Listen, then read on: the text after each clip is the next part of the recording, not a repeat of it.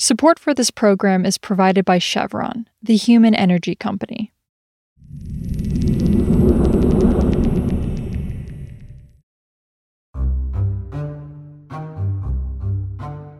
This is Politico Energy. I'm Kelsey Tamburino. Federal Energy Regulatory Commission Chair Richard Glick is one of President Joe Biden's biggest allies when it comes to putting climate change at the forefront of federal energy policy. That may cost him his job. See, Glick has pushed policies that have angered prominent lawmakers on both sides of the aisle in the Senate. Former Chairman Neil Chatterjee did point out that the fact that Senator John Barrasso and Senator Joe Manchin were both so critical of Glick and of the commission earlier this month, he said that's really not a good sign for the chairman getting reconfirmed. That disapproval from two of the Senate's most important voices has put Glick's future at risk as his current term on the commission ends this summer. Today, Politico's Catherine Morehouse on why Richard Glick is in the hot seat and what that means for President Joe Biden's climate agenda. It's Wednesday, March 23rd.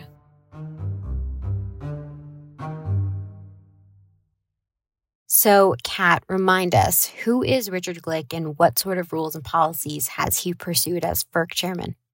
Richard Glick is the chairman of the Federal Energy Regulatory Commission. He was appointed to the chairmanship by President Biden in January of 2021. But before then, he was actually a Trump nominee nominated as part of a pairing with a Republican commissioner, and he's the Democratic commissioner. So he served as commissioner for a while before taking the chairman's seat. And I think that for him seemed to formulate a lot of strong opinions about what FERC was doing, what FERC wasn't doing, and the direction that he wanted to take it as chair. So on the gas side, he has made adjustments to the gas policy to try and make the commission examine the environmental and environmental justice impacts of pipelines more seriously.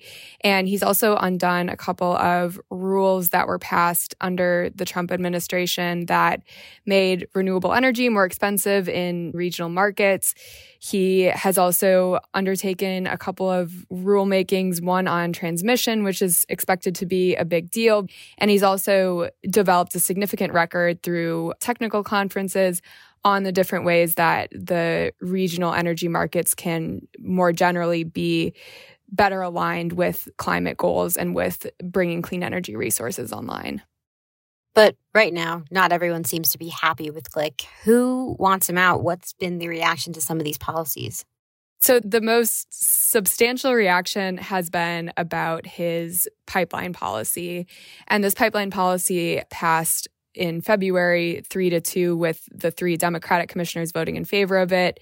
But a lot of senators, including Senator Manchin and a lot of the Republican senators, were really mad about this. And they made that clear in a hearing earlier this month. And at one point, Senator Lee even threatened to disband the commission altogether. There were threats to potentially undo the policy through Congress. And basically, people are pretty mad. So yeah, just for context here, what does this mean for Glick's future at FERC? When is his term expected to end? And do we have any indication from him or the administration on whether he wants to stay on? Yeah, his term ends June 30th. And for him to get renominated, the president would renominate him. I haven't heard anything from the White House about that, but Chairman Glick has indicated that he would stay on for as long as the president and as long as Congress would have him.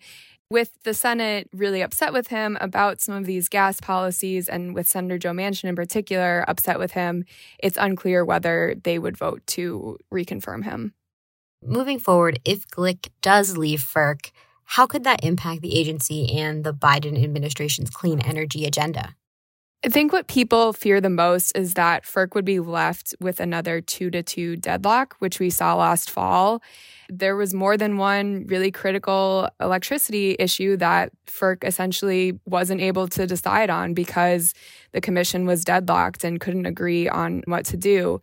And so both of those orders, they passed by default, but they're not substantive orders. There are still a lot of legal questions about whether those orders will stay. And so folks just really don't want to see that kind of uncertainty, particularly with these really critical rules like on transmission and on the power markets. Mm-hmm. So, Kat, there's an open meeting at FERC on Thursday. What can we expect from that meeting? One thing that is on the docket is these two policy statements that the commission passed last meeting. And Chairman Glick and Commissioner Willie Phillips have both said that they're open to maybe clarifying or adjusting portions of the policy statement in order to kind of help with some of the anxieties that the gas industry has had. So it's unclear exactly what the commission would do on these issues on Thursday, but, we might expect to see some clarity or some changes to those policies. Also on Tuesday, environmental groups filed a lawsuit against the Interior Department, alleging that the agency violated public record laws by not responding to requests to release early drafts and communications about its report last year regarding federal oil leasing program provisions. The lawsuit, which was filed in the U.S. District Court of Montana, is the latest sign of tensions between President Joe Biden and environmental groups. Biden had campaigned on ending all new oil and gas drilling on public land, and his administration eventually held one lease sale last year. Meanwhile, environmental groups have criticized his administration for not doing enough to counter climate change.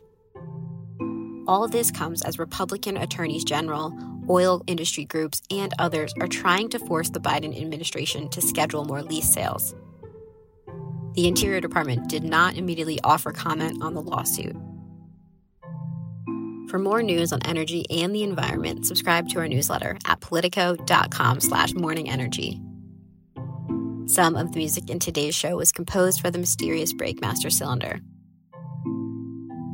I'm Kelsey Tamburino, and we'll see you back tomorrow.